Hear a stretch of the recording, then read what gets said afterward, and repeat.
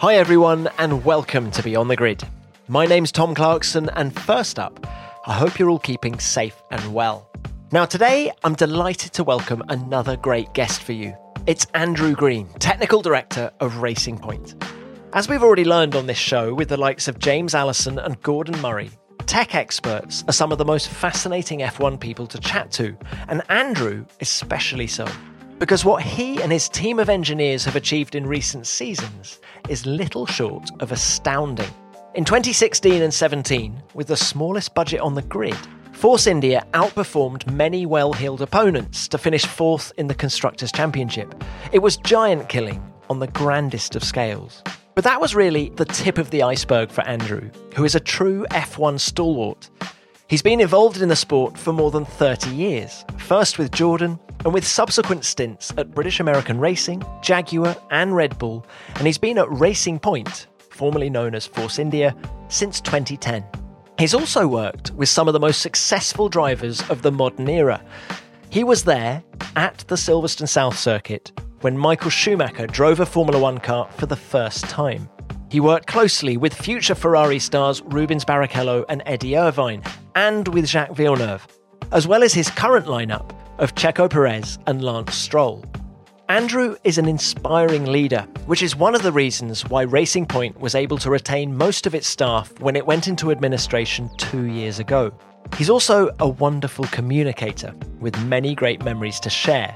So get ready for stories of giant killing, why he can't wait for Formula One's new rules and cost cap, what made the fan favourite Jordan 191 so special, and much, much more. I hope you enjoy our conversation. Andrew, it's lovely to have you on the show. Thank you for your time. How's life, first of all, in this lockdown period? Yeah, life's very different. Has been for quite a while. Looking forward to getting back to work and hopefully start racing again. Hopefully that's the plan. Start racing in July. The question I ask a lot of people is, have you had the chance to learn anything new during the lockdown period? Well, every day's a school day at the moment. Have you learned that you were right not to pursue a career in teaching? Is that what you've learned? Yeah. I think our schooling has gone into special measures. We're officially on shutdown. We can't be working on the development of the car.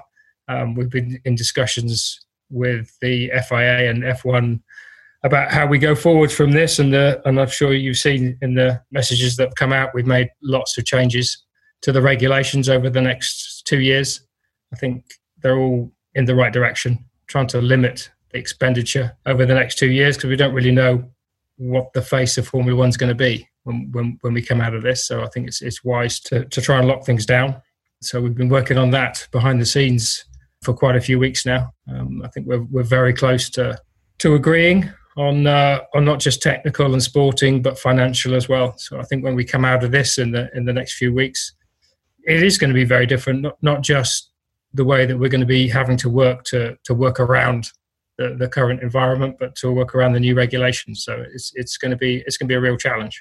Fascinating to hear what's happening in the next 2 years. But when you look at your career as a whole, and you've been in Formula One, damn it, for 30 years now, yeah. How has the job changed for you in that time? Well, it's the sport has grown exponentially since I started back in 91 was my first season with Jordan Grand Prix. An amazing season with just a handful of people. And when we look at the way the sport has grown from where we were, and we started off with 3 or 4 people in the drawing office and just a handful of people working on the wind tunnel model and 20, 30 people working on the cars was about it. And to go from that to where we've got to now with teams of thousands, it's just a different formula. It is completely different. I look at the formula that we were in back in the 90s, and it doesn't even compare to Formula 2, Formula 3 of current era. So it's monumental from where it's come from. How much more complex is the job now, and how much more marginal are the gains?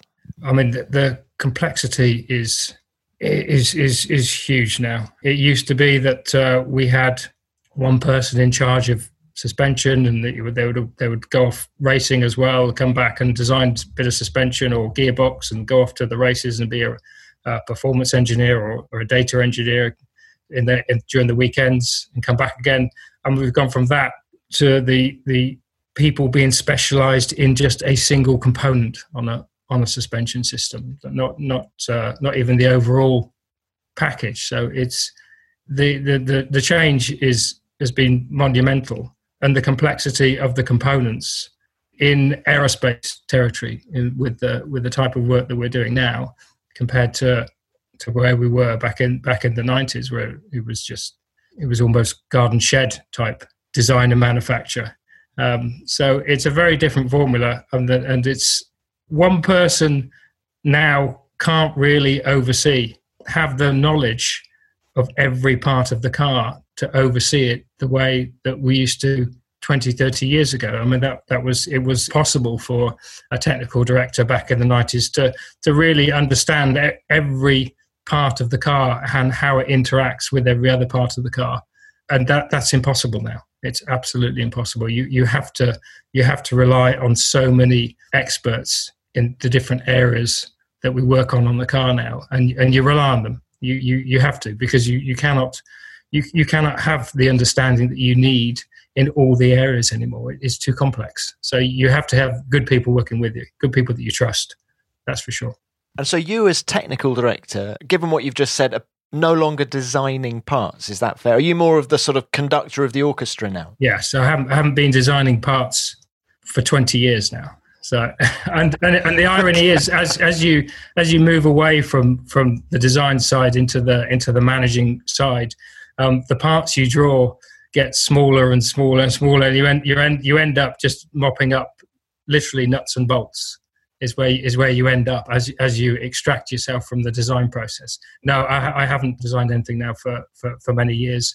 There's a lot of reviewing of designs that goes on now. So we take designs, assemblies, and review them together on a screen around a desk or in a meeting. So we go the bigger concepts reviews rather than the detailed design reviews. So we're looking for different directions and global concepts.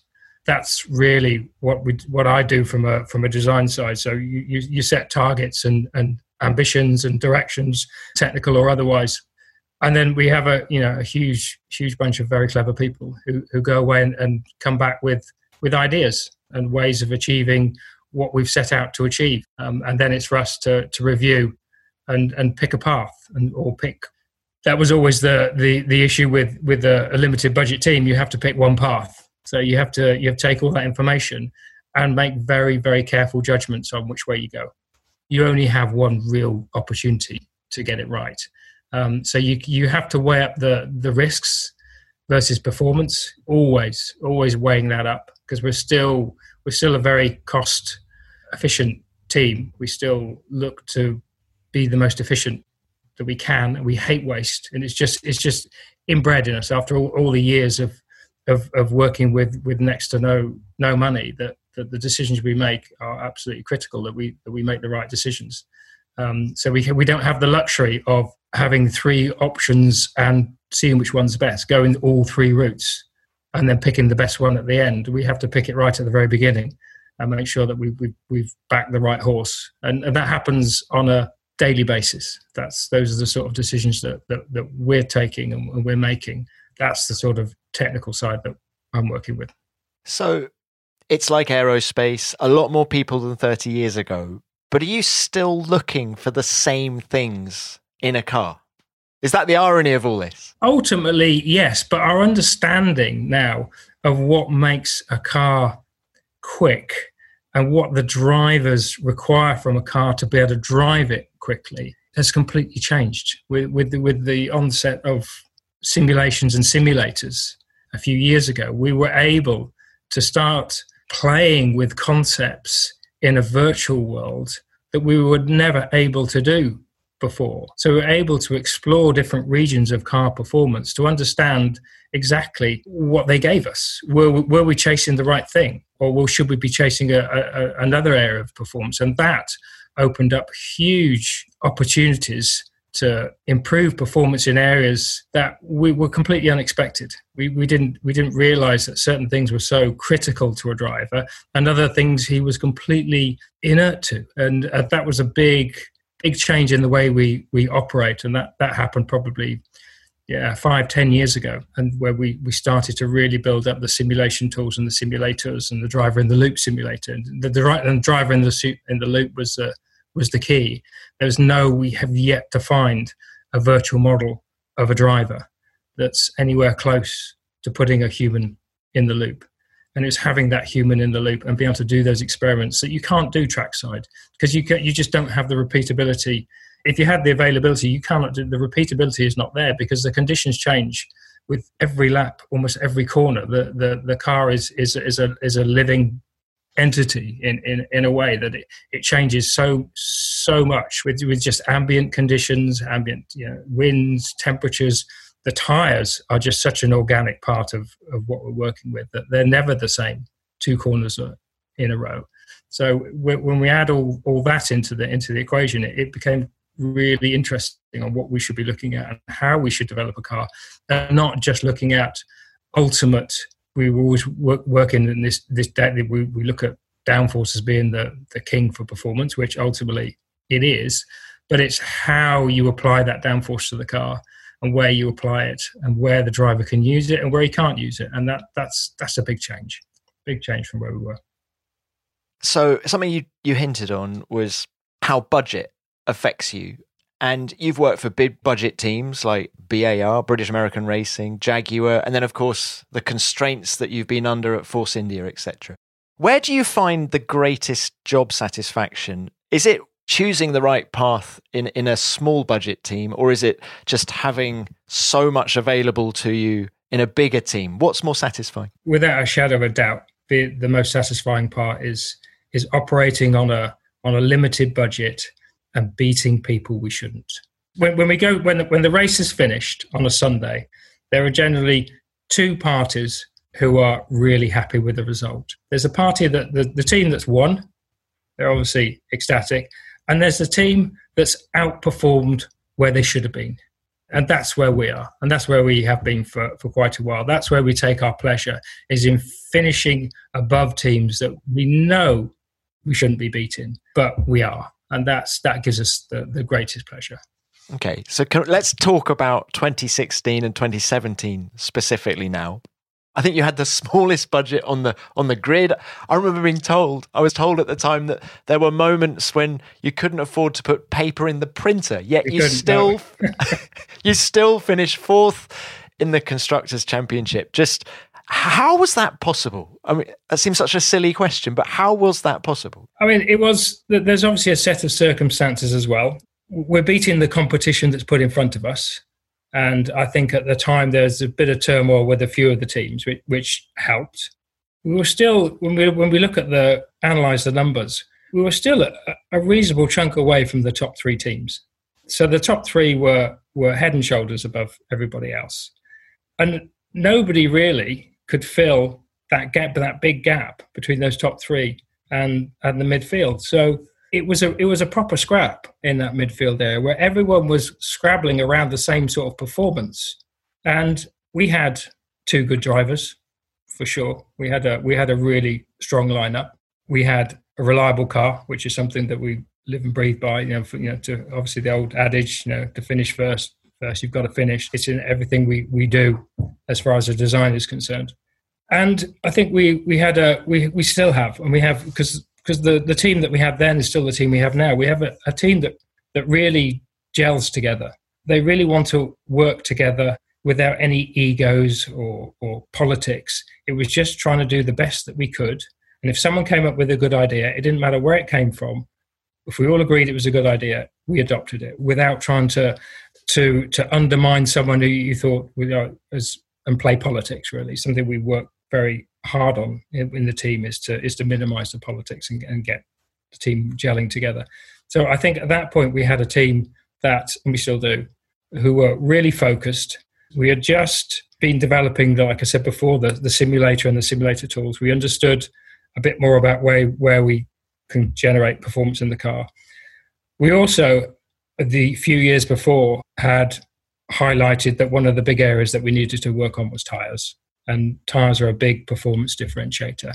So we invested a lot of time and effort. We looked at employing the best in the world that we knew of at the time to enhance our understanding of tyres, not just from a modelling perspective, which is hard enough, but trackside as well, to make sure that we were optimising the 4 contact patches on the road.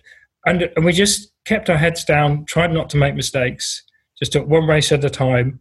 And even when things went bad on a Friday or Saturday, realised that it's still all to play for on a Sunday. And if you have a really well-balanced car that's looking after its tyres, you can still get good results on a Sunday, regardless. So we always kept that in mind. We were never that down if we underperformed on a Saturday, which was it appeared to be quite a regular occurrence on the Saturday. We were never quite as performant on the Saturday as we were on the Sunday, always knowing that Sunday was the key day. We get the results on Sunday, you score the points on Sunday, you don't score the points on Saturday.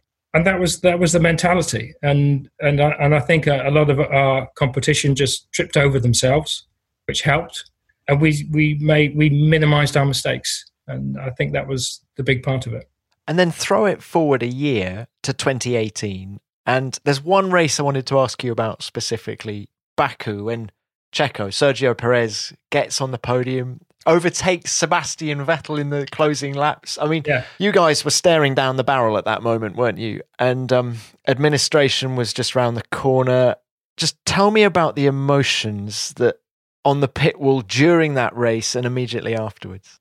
It's difficult to describe, really. Again, we're talking about tyre management in that race. And also, we'd identified a while ago that we were very weak in a certain type of corner. The car had been weak in that type of corner for quite a while, and it's taken us a while to develop our way out of it. But at that time, we were very weak in one type of corner, but we were incredibly strong in another type of corner.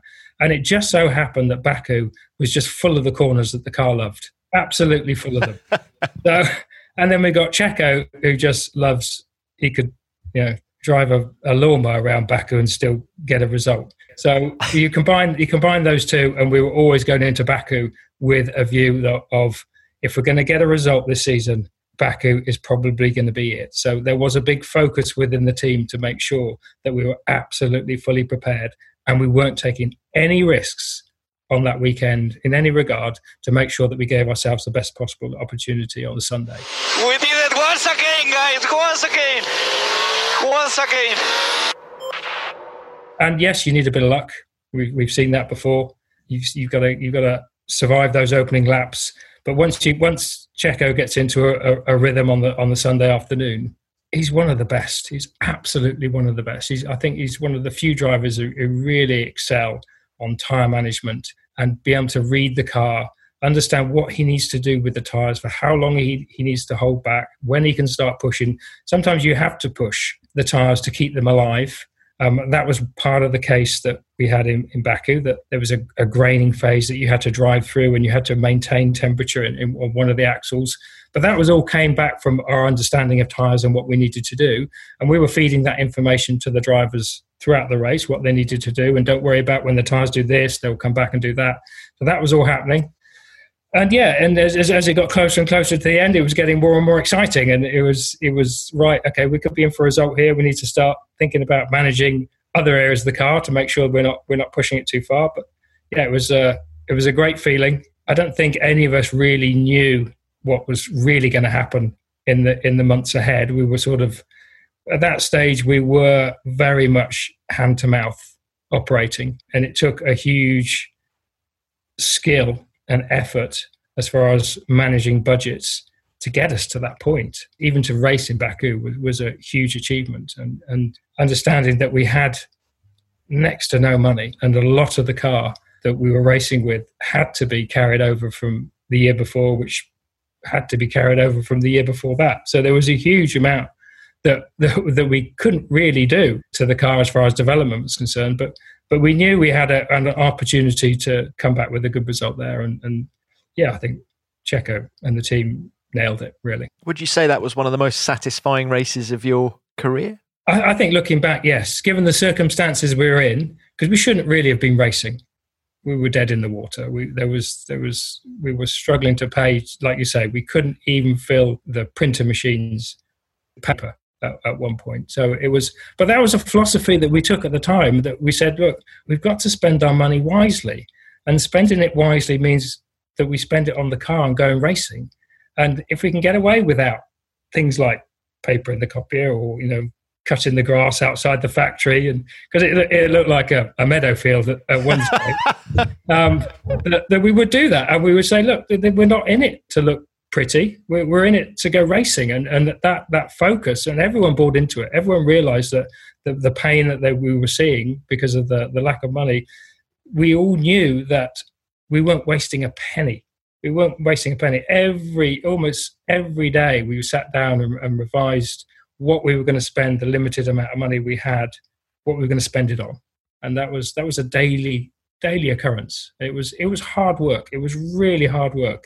It was not what I expected to be doing as a technical director at that point in your career. You think you're more focused on the car and getting the best out of the car and moving it technically in the right direction. Yes, you're doing all that, but the constraints, the financial constraints, were just monumental. They took over our working day. Did it ever get to the point where you had to tell the drivers, guys, we really can't afford to bend this? 9/10, please. Every time they stepped into the car, that when it wasn't qualifying, and qualifying, we said, this is what we're here for. You go do it. But every other session, from day one of winter testing, it was, even before day one, it was hammered home to them prior to going testing. This is the only car you've got. You break it, you're not racing. It was tough on them, because they need to explore the absolute limits of the car prior going into qualifying, and we were definitely holding them back in that respect. But they got used to it, and they knew what was needed of them. We knew that there was always a chunk of time between practice and qualifying, just in the drivers moving from 9/10 to 10/10. So we always had that in our pocket. It was nice to have, but it was also really difficult to manage, because once you start turning the car up like that and start driving it harder, it changes. The characteristic of the car changes. The tires change completely. So we had to anticipate that, and we got skilled in anticipating what the car was going to do on a Saturday afternoon, given that we were driving around at 9/10 every other session. So yeah, they were part of the whole equation. Do you think Checo's underrated? Yeah, I do. I think he's massively underrated. I think he's absolutely at the peak of his career now. He's not fazed by anything. His feedback has always been amazing. His mental capacity to drive the car and feedback on what the car is doing, and on a Sunday afternoon, the race around him is, for me, he's one of the best. His tyre management is, I think he's in the top 2 or 3 on the grid. I think there's not many who can do better. And I think there's some who can probably match him, but he just has that feeling. He just has that feeling as he goes into the corner, that what the tyre's doing, what he needs out of it. His slip control on the throttle coming out of the corners is just remarkable. It's like he's got built-in traction control. I think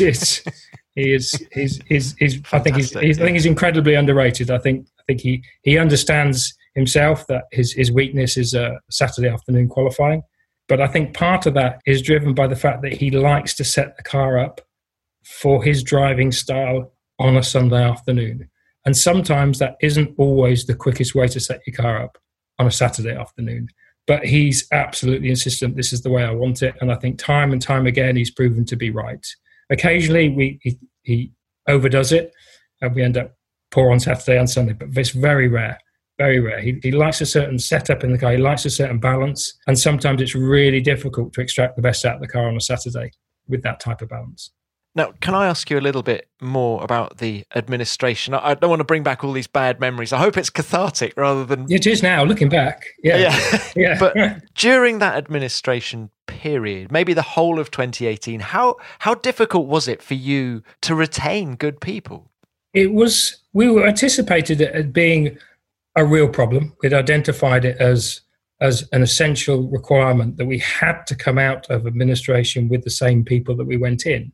So we were concerned, but I think we had such a great team, and we still do have such a great team who really believed in what we were doing and what we said. They knew that when the management got up in front of them and told them what was happening, it was the truth. There was no pulling punches. There was no BS. It was, this is what's happening, guys. This is what we're going to do. Yes, there's a huge element of risk here, and it could all go pear-shaped. But if you stay with us, we'll make sure you're good at the end of it. And I don't think we lost anybody during that time. They all stood up and said, yeah, we're part of this team. If it carries on, great. And if it sinks, we sink with it. And they all had that attitude.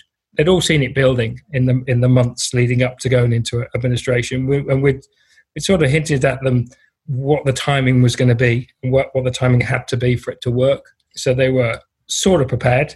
It's still a shock when it happens, because there's not many teams who've gone into administration and come out the other side. So many of them go in and never come out. So we were doing something that hadn't been done for a long time, but they had the belief. I think we proved them right. How disappointed were you in Vijay Mallya that it had come to this? I have the absolute utmost respect for Vijay. I like him personally, and his passion for the team was incredible. He absolutely lived and breathed the Force India Formula One team. He absolutely loved it, and I was absolutely gutted for him when it was taken away from him. But there was no choice. There was absolutely no choice. It was closing in around him. There was nothing he could do about it. Unfortunately, we were caught in the middle of it, and I think he understood we had to get out. We had to find an exit route. We couldn't go down that road. We had to jump. I was never frustrated with Vijay. He was always honest with us, telling us what the situation was and how difficult it was for him. And without that honesty, we would have never been able to do what we did, because it would have all come as a big shock, and we'd have just fallen off the edge of a cliff.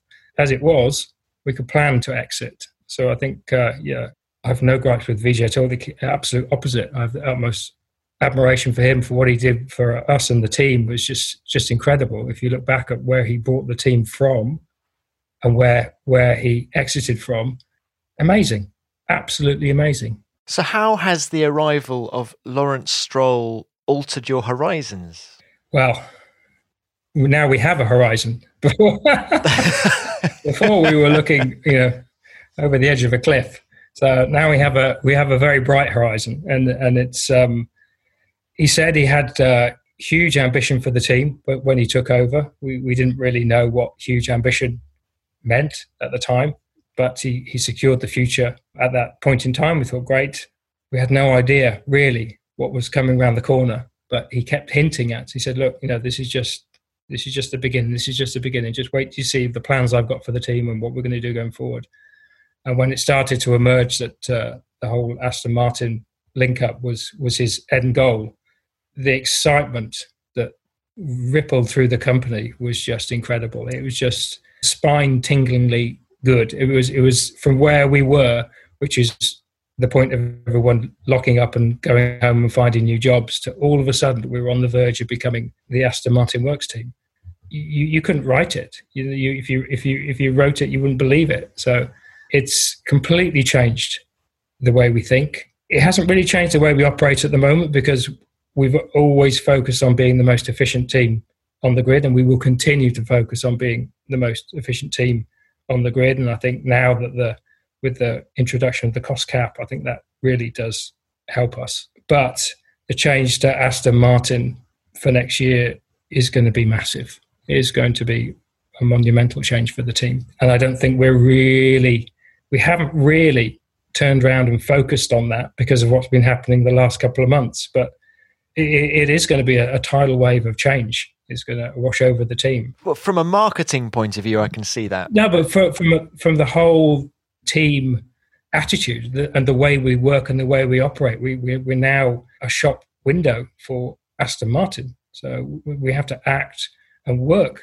that way, and that's going to be a big challenge to be able to do that and still maintain the efficiency that we strive for. So, and that's one of the big challenges that we're going to have for when we get back to work next month. And do you have a wish list, a technical wish list that you've sort of handed over to Lawrence and said, right, this is what we need? I mean, there was the switch to the Mercedes wind tunnel, but is there a whole bunch of other stuff that you've said, this is what we need? Yeah, it was one of the first discussions that we had. So what do you need? What should we be doing? With a view to not becoming one of these big monster Formula One teams, to try and maintain the efficiency and the size that we're currently at, which we really felt was a proper sweet spot as far as a team size is concerned. And we didn't want to suddenly expand from 450 people to 800, 900 people. That was never on the wish list. The wish list was, right, okay, with what we've got, how do we improve what we've got? How do we go in the direction that we've been going, but do it faster? How can we shortcut? And this is one of the big discussions that we had. How do we shortcut reducing the gap to those top three teams? We've seen it year after year after year that there's top three teams just completely outperform the rest of the grid. And it's not rocket science, it's physics. So how do we go about shortcutting that? And that's when the discussions with Mercedes, we'd have been having discussions with Mercedes for a very long time for using their wind tunnel. It wasn't really until Lawrence turned up and the regulations started to allow it. But for sure, Lawrence turning up and adding that additional lever to allow Mercedes to open up to us. As far as the wind tunnel is concerned, that was a big, big change. Do you think in due course, though, you'd need to become that 800 people in order to win Grand Prix? I think if you'd have asked that question a year or so ago, you'd have said yes, but not now. Not in the current climate, and not with the regulations that are coming in starting in 2022. I think those teams now are dinosaurs, and you've got to be small, lean, efficient. And I think that's our strength. I think as far as the financial side of the regulations are concerned, I think they're coming to us. I think they're definitely going to allow us to be able to compete with what used to be big teams, because they can't be big teams anymore. They're going to have to come back down, get much closer to our level. And we've been doing it for years. We've been at this level for a very long time. And I think we do a reasonable job at it. We're by no means I'm saying we're doing the best or couldn't do better. Of course we could. But we have been doing it a long time. And I think we have put systems in place and groups in place who know how to work in a cost-driven environment. And I think that's going to help us. So I think a few years ago, yes, I'd be turning around to Lawrence and say, right, okay, new factory, 900 people, right, we need to be able to do this, this, and this. Our own wind tunnel, come on, we need to bring it on. We need to be doing all of this if we're ever going to compete. That's not the case anymore. No, not the case. But you've still got the shiny new factory on the way. But that's still happening. But we're still not planning to fill it with 900 people. It's a different strategy. The factory is taking the manufacturing aspect that has always been outside of our control, because we're being such a small team. We do have to outsource a huge amount of manufacturing, and starting to bring some of that in house, so we can shorten the lead time. So I think that's a big part of the new factory. Isn't to have a huge increase in headcount. It's to improve our efficiency even further. So I think with a blank sheet of paper, knowing what the rules are now and how we need to operate, we're in an absolute ideal position to design ourselves a factory that is absolutely custom built and designed for the new era of Formula One. Perfect time to be doing it. Are you involved in the sort of layout of the factory? You need that bit of, I don't know, design next to that bit of design. Are you getting involved in all that? I try to keep out of it. I'll be involved at the very top level. I made a decision right at the very beginning that I didn't want this to distract myself or the technical team at all, and it has to be as remote as possible. Hence the desire to not refurbish the current factory and have something that's completely off-site. So all the building work is off-site, so it doesn't impact the current workforce at all, with a view to just one day, instead of turning up at the old factory,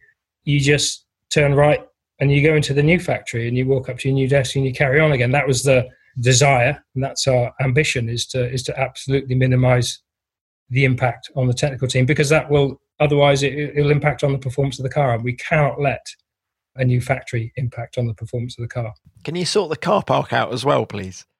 Yes. We started with the car park, and then we designed the factory. Now, look, everything you've just said, Andrew, makes me think that the DNA of Racing Point is actually very similar to Jordan all those years ago. Can you see the similarities between? Massively. From, well, one, it's obviously we're under the same roof. Quite literally, it is the same roof. We've expanded internally with mezzanines, but it still has that. It's a bit of a rabbit warren. I know you've ever been there, but it has that Jordan feel about it. You can still see remnants of the Jordan days as you walk around the factory. You always will be able to. We're proud of that heritage, and there are still people there that were there in day one. Back when we started back in 1990, there's still a handful of us who were still there, have been walking in the same door since 1990. So amazing. Yes, and that mentality of working to a budget with the smallest possible amount of people is still there. Can I ask you about those early days at Jordan, and specifically the 191, that first car that you took racing in 1991? Such a gorgeous looking car. Is it the most beautiful car that you've ever worked on? Yes, I think so. I think it turned out to be iconic Formula One car, and we had a fantastic season for a first season. I think it was we were just racing on pure adrenaline for the whole of that year. It was an incredible experience. The car penned by Gary Anderson was performance-wise was amazing. I don't think we really knew what we designed until we started racing it. It was definitely very easy on its tyres. That was something that we'd put in right at the very beginning to make sure that we could, again, race on a Sunday afternoon and race strongly on Sunday, even if the Saturday was slightly compromised. We still see that today, and that was the case back in 1991. That was a big part of it. I think there was an aspect of aeroelastics, should we say, that were a feature of that car that, given the time when there were no regulations forbidding aeroelastics, I think we found a neat way of generating downforce that really did upset a lot of people. Can you put more flesh on the bone of that? What do you mean by the aeroelastics? I think we found, and we didn't really realise it at the time, but we realised very soon after we started racing and putting new parts on the car, is when we got to put new parts on the car, that actually the diffuser on that car was a series of two tunnels. It was two semicircular shaped tunnels, and they had a tendency to flex, and they were basically bending at the edges, and as the diffuser was being sucked down, the edges were being sucked down, and they used to run along the tarmac. So we had to put wear blocks around the outside of the diffuser to stop it from all wearing out.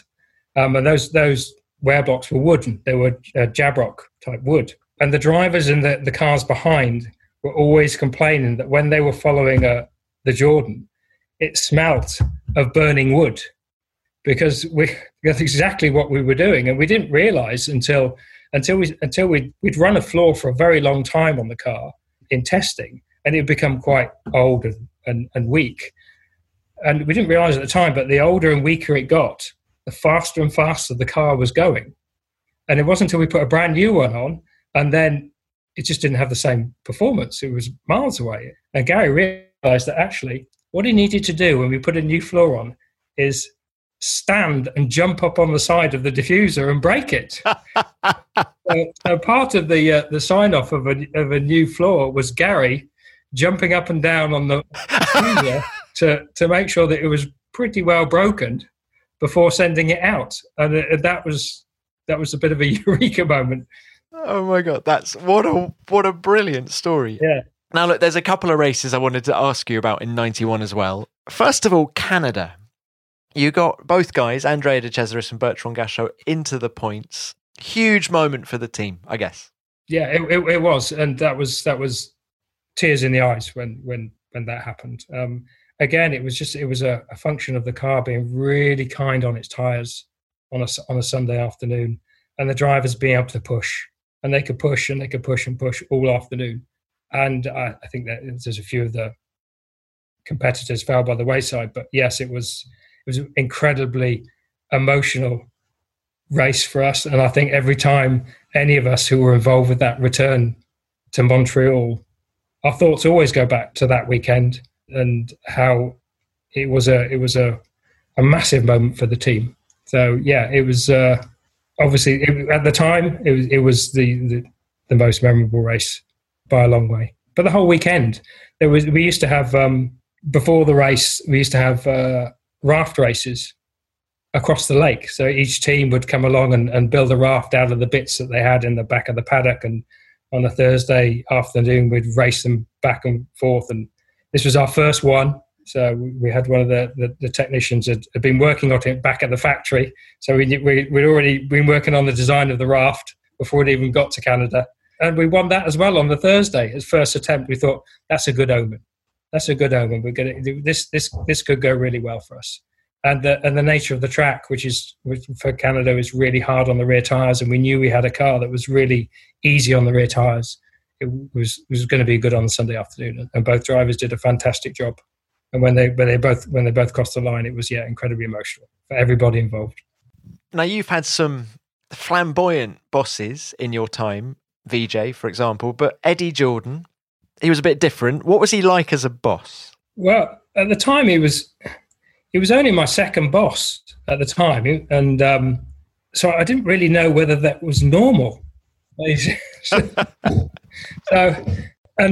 was incredibly flamboyant, and the times I remember with fondness are the times at the end of the year when you'd have to go in and renegotiate your salary for the following year. So everyone was going in wanting to get their few percent pay rise for the year after and putting down a good case for why they should be paid this. And everybody had to do that with EJ. There was no middle management line. Everybody negotiated their salary with EJ.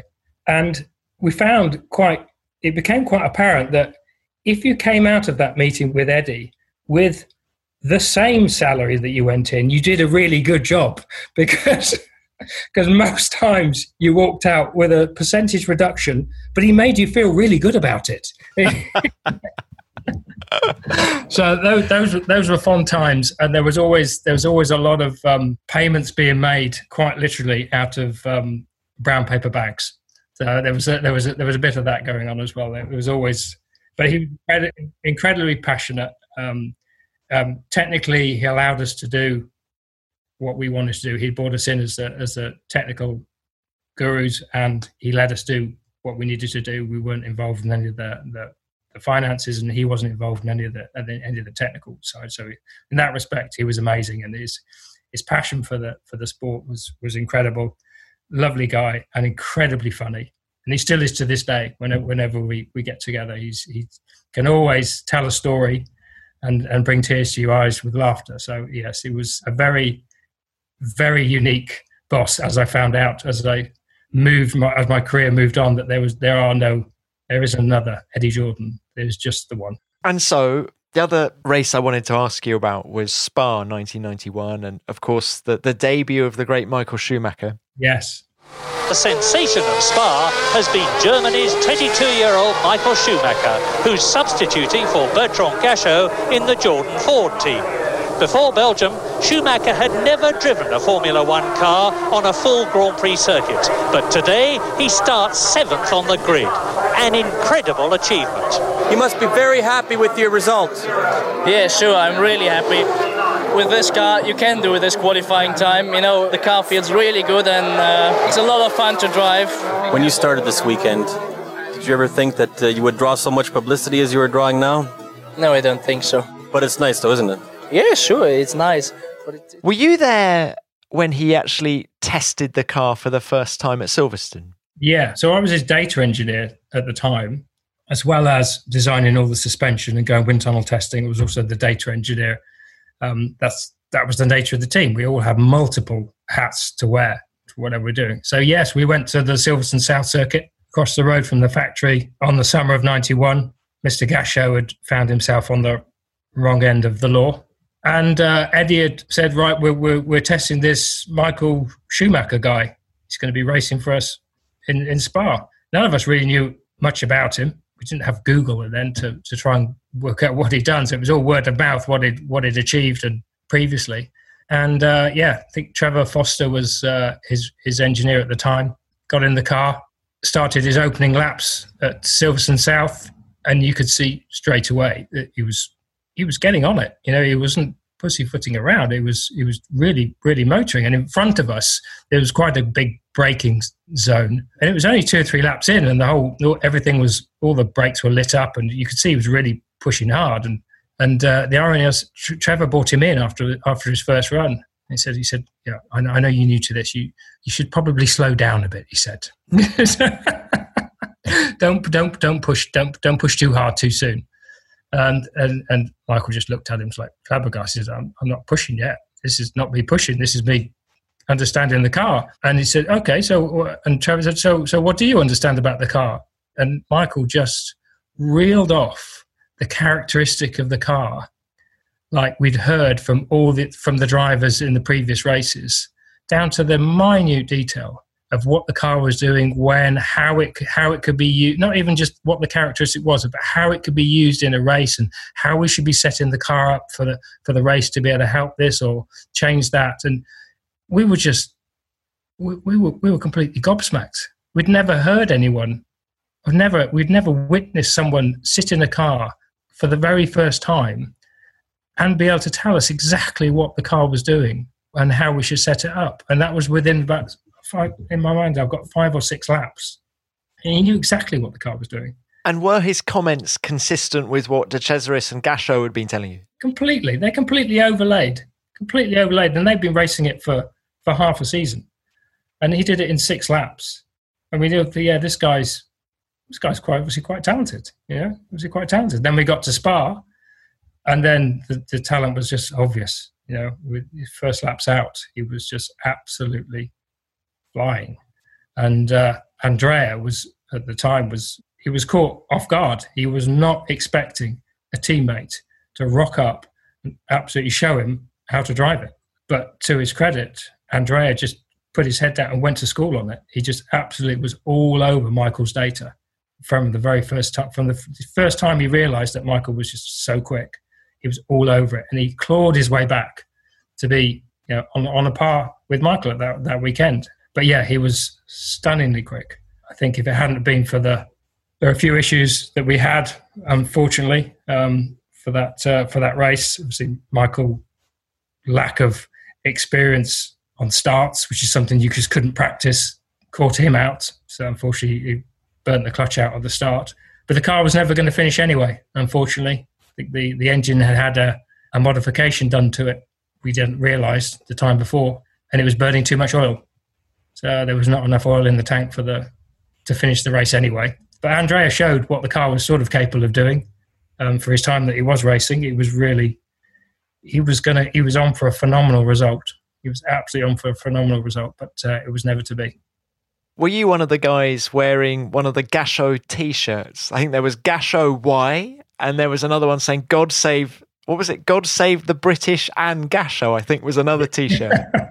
Did you guys wear those, or were you even at that point thinking, hang on a minute, we'd quite like to hold on to this guy? I think it dawned on us quite quickly we were going to struggle to hold on to this guy. It became apparent this guy was destined for something great. If he drove with us for the rest of the season, that would have been amazing. I don't recall the T-shirt side of it. I can remember all the graffiti sprayed on the track, but I can't remember which T-shirt we were wearing at the time. Do you think a podium would have been on with Michael had he finished the season in the car? Oh, without a shadow of a doubt. Yeah. I think at Spa, ifs, buts, maybes, he was looking at one of the upper steps of the podium. That was, I would have put money on him, yeah. Is he the best driver you've ever worked with? For sheer natural talent and ability, my experience with him was just the one race, and it still stays with me now. I don't have any other races to compare it against, but at the time, yes, an ability that I've never witnessed before. But saying that, I've worked with some incredibly talented drivers since then, and so.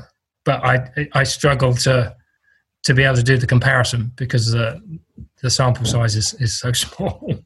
Can I just get your thoughts very briefly on some of those drivers? Barrichello, for example, Rubens Barrichello. Yeah, lovely guy, super talented. Yeah, he was. I don't think he had to work hard at it. It wasn't easy for him. He was always going to school on the data. He definitely had to work at it. He obviously had the talent. He had the grit, determination, and yeah, he was. I don't think, as far as natural ability, he definitely had to work on it, but he got there. He definitely got there. Eddie Irvine?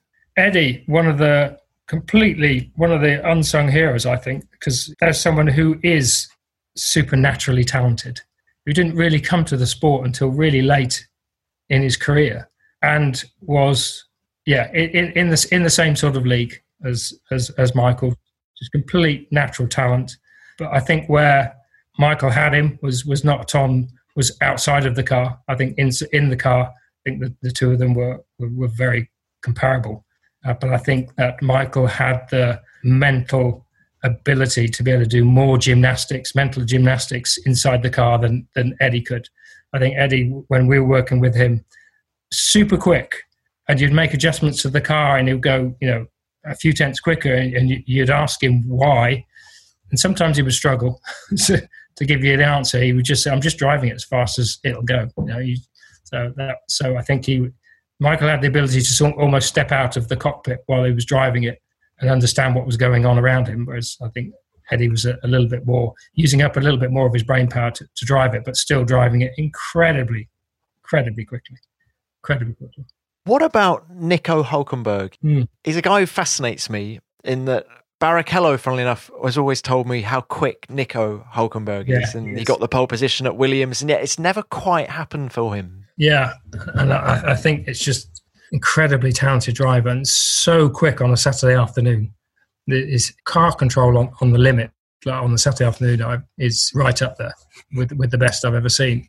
I think where Nico struggled to start with, and we worked with him a lot on this, and he worked with Checo a lot, was understanding what the tyres needed. So on a Sunday afternoon, you can't do a Sunday afternoon of qualifying laps. The tyres just can't take it. And so how do you manage that and get the best out of them?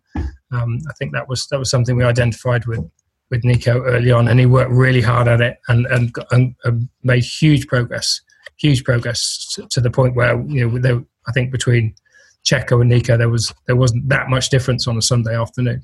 I think Nico still had the edge on a Saturday afternoon, but Checo always used to think that doesn't really matter where Nico's going to qualify. I'll still get him on a Sunday afternoon. There was a bit of that going on. But yeah, I think obviously the longer it went on with Nico, the harder it became, and I think that result eluding him started to put more and more pressure on him, and I think we saw that in the wet in Hockenheim last year. That time where I think that really was his moment. Do you think, is he one of those drivers who, had it happened years ago, the floodgates might have opened and goodness knows what he might have achieved? Yeah, I do. Yeah. So there's one other guy, Jacques Villeneuve, because you did a stint at British American Racing. Yeah. There's a couple of things I would love to ask you about British American Racing, but let's start with the lead driver, if you like, Jacques. First of all, on track, how impressive?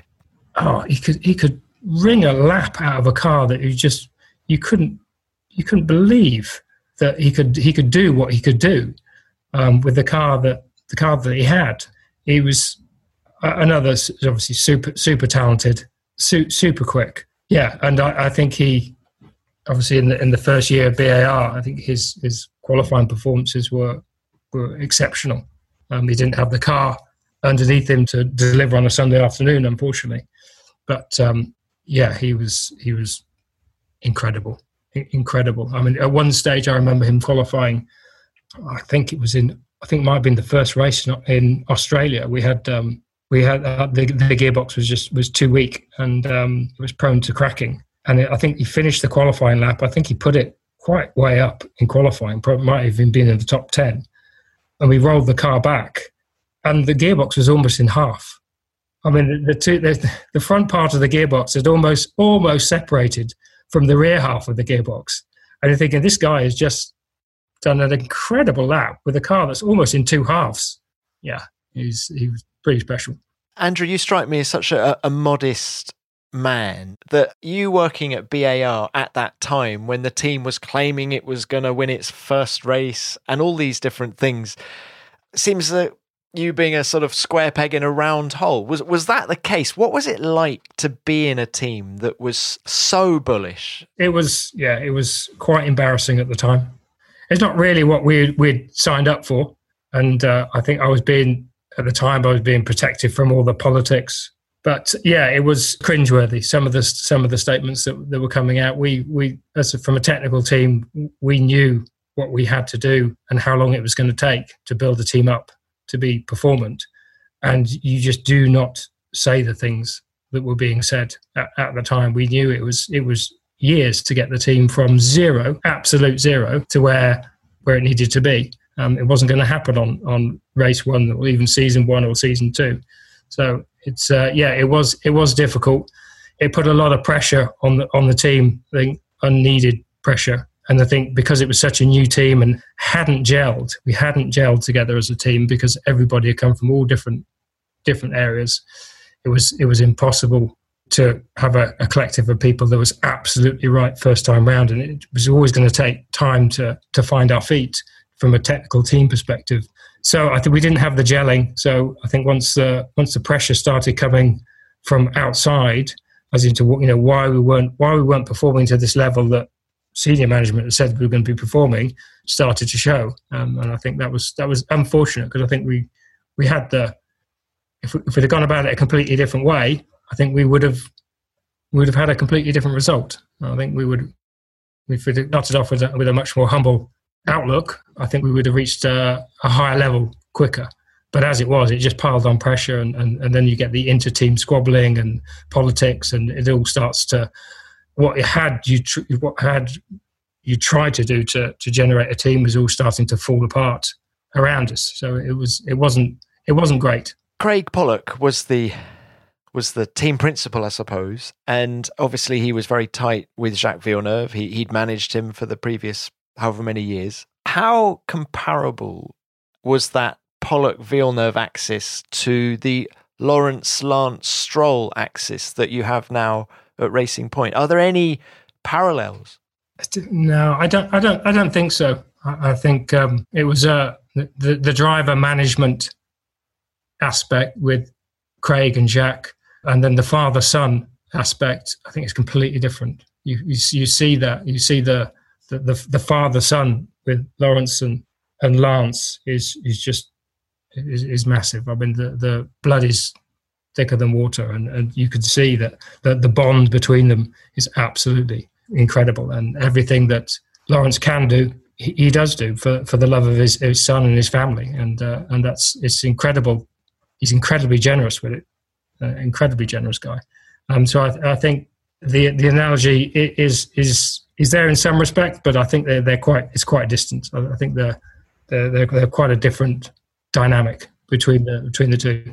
Well, Andrew, it's been the most wonderful chat. Thank you. There's just one last area, really, which is it's all a bit of a moving target in Formula One at the minute. We've touched on that right at the top, but with the new regulations being delayed until 2022, is that a good thing for you guys or a bad thing? I think it helped us. I don't think we were quite prepared. We sort of made a decision anyway that we were going to try and make this year, 2020, our performant year, and at the cost of 2021 at the time. We were definitely much more biased towards 2020. We know lots of other teams had sent their bias a lot more towards the 2021 regulations. We made a decision not to do that, and that was a joint decision from the management that we wanted to show what we were capable of doing, and with a view to, well, we can catch up in the 2021 regulations. We can just be fast followers, and we'll go that route. So I think the moving out a year, is great. It helps us for the new regulations. The big risk for us was, well, we've gone with a new concept car for 2020. If it doesn't work, our view was if it doesn't work, well, then we're moving over to 2021 regulations anyway. So now we're in a situation where the car that we thought may only be good for one season has now got to do two. So that's going to be interesting when we go racing to see exactly how it performs. What about this year's car? What did you see in testing? Well, it matched what we were expecting as far as performance was concerned. I think the drivers were incredibly enthusiastic about it, which is great. But you're only ever as quick as the competition will allow you to be. And we have no view yet on our competition. But we know we've made a reasonable step from last year. But what step has everybody else taken? We don't really know. We're looking forward to the season when it starts. As long as we get to show our hand at multiple tracks and we don't just stay at one track or two tracks for the whole season, then I think we'll be fine. But it's going to be interesting. We definitely rolled the dice for this year with a view to, if it didn't work, then we're changing regulations. But I hope we're not too far away. That's our hope. Well, look, best of luck. Let's hope we get racing very soon. I think it's Austria, July the 5th, isn't it? Yeah. Andrew, thank you very much for your time. What a great chat. Pleasure. Thank you very much. See you.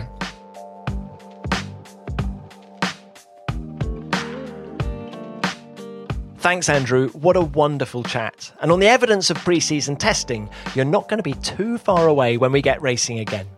It's hard to pick a favourite moment of that conversation. Perhaps it's his description of negotiating his salary with Eddie Jordan, or testing Michael Schumacher for the first time in 1991. Or maybe it's Gary Anderson jumping up and down on the new Jordan diffusers to induce a bit of flex. Many thanks for your time, Andrew. It was great to catch up. And thanks to Racing Point for helping to make this podcast happen. Well, that's it for this episode. But before we go, I'll have a quick dig in our virtual mailbag and read out some of your comments about last week's show with Stirling Moss, Mr. Motor Racing himself. I'm not old enough to remember watching him, says Tim Marshall, but the tales about Sir Stirling Moss are legendary. I smiled all the way through this. What a superb role model and racing icon. Thanks. Yes to all of the above, Tim. He was exactly that, a superb role model. And here's another. What a brave man this legend was, says Andrew Tainton. The tale of him racing at 180 miles an hour while Jenks was reading off the toilet roll made the hairs on the back of my neck stand up. Maybe not a world champion, but certainly the people's champion. Yet another great podcast. Keep it flat out. Well, what a lovely phrase about Stirling being the people's champion. Thanks for that, Andrew. We had many similar messages. And remember, if you want to drop me a message about the show, I'm at Tom Clarkson F1 on Twitter, or you can use the hashtag F1BeyondTheGrid. And don't forget, we also love reading your reviews on all of the usual podcast apps. It really cheers us to see the great community we've built with this show. Well, that's it for this week. Thanks for listening, and we'll be back in just 7 sleeps with another can't miss show. As ever, Beyond the Grid is produced by F1 in association with Audio Boom. Until next time, keep it flat out.